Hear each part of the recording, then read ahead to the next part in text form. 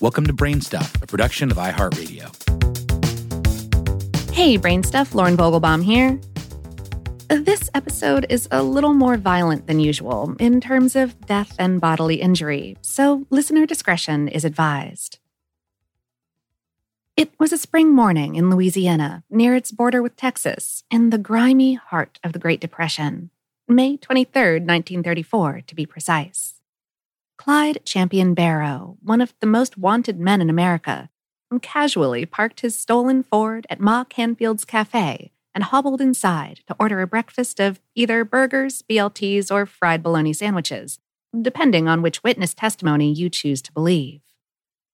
There were a lot of witnesses, and they all seemed to have known perfectly well who Clyde was. He'd been lurking in the area for some time by then. They watched him warily as he collected the sandwiches and limped back out to the car, handing one of them over to his driving companion, Bonnie Elizabeth Parker, one of the most wanted women in America. You'll note that Bonnie didn't share Clyde's last name.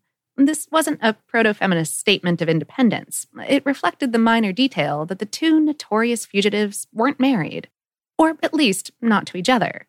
Bonnie was officially the wife of a violently abusive crook who was serving time for robbery. Bonnie hadn't taken his name either. She'd married him when she was only 16 years old, and soon thought the better of it and separated from him a few years later.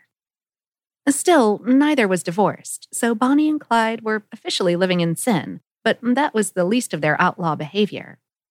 By May of 1934, the couple was wanted on multiple charges of theft and murder, and they'd broken the law in just about every way possible. They'd also become popular criminal pinups thanks to a cache of glamorous photos discovered by the cops at one of their previous hideouts. But there was little glamour in their lives that spring morning in 1934. The reason Bonnie stayed in the car while Clyde went inside the diner was because Bonnie could barely walk at all. About 9 months earlier, Clyde had crashed a different stolen car into a river, and acid from the battery had splashed all over one of Bonnie's legs.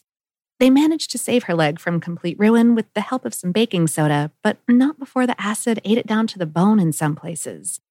Things had deteriorated to the point that Bonnie had to hop rather than walk to get around, and as often as not, Clyde had to carry her.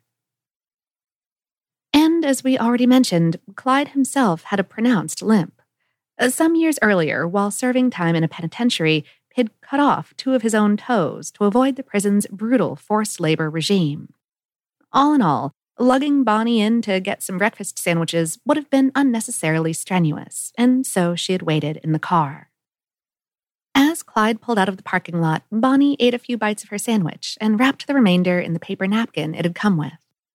A short time later, the car was speeding down a backcountry straightaway when they spotted a truck that looked like it had broken down. The driver was standing next to the vehicle, looking forlorn. They knew the truck and driver well. It was Ivy Methvin, whose son, Henry, was part of Bonnie and Clyde's small gang. Lately, they'd spent many an evening visiting the Methvins' house. Clyde slowed the car to see if he needed help. Ivy did not need help. In fact, his truck wasn't even broken down. About 2 months earlier, Henry, a violence-prone hothead recently sprung from jail, had mistaken Clyde's instructions to kidnap a police officer who was getting too close. Henry had gunned him down instead.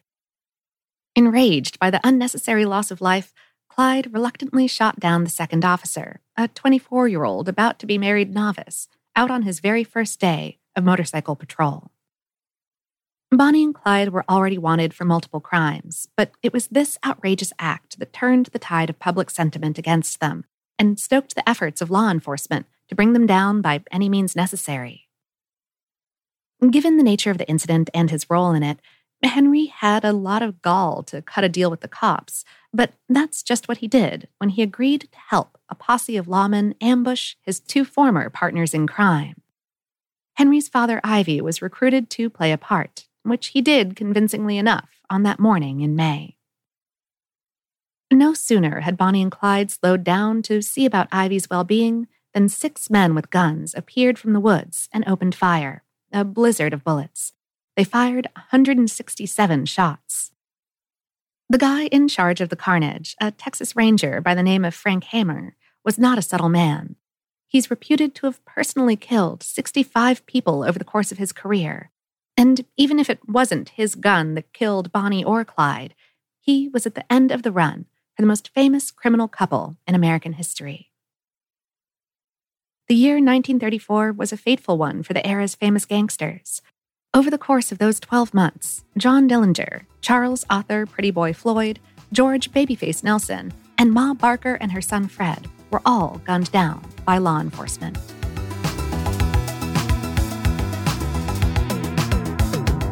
Today's episode is based on the article, How Did Bonnie and Clyde Really Die? On HowStuffWorks.com, written by Oshin Karan. Brainstuff is a production of iHeartRadio in partnership with HowStuffWorks.com and is produced by Tyler Klang. For more podcasts from iHeartRadio, visit the iHeartRadio app, Apple Podcasts, or wherever you listen to your favorite shows.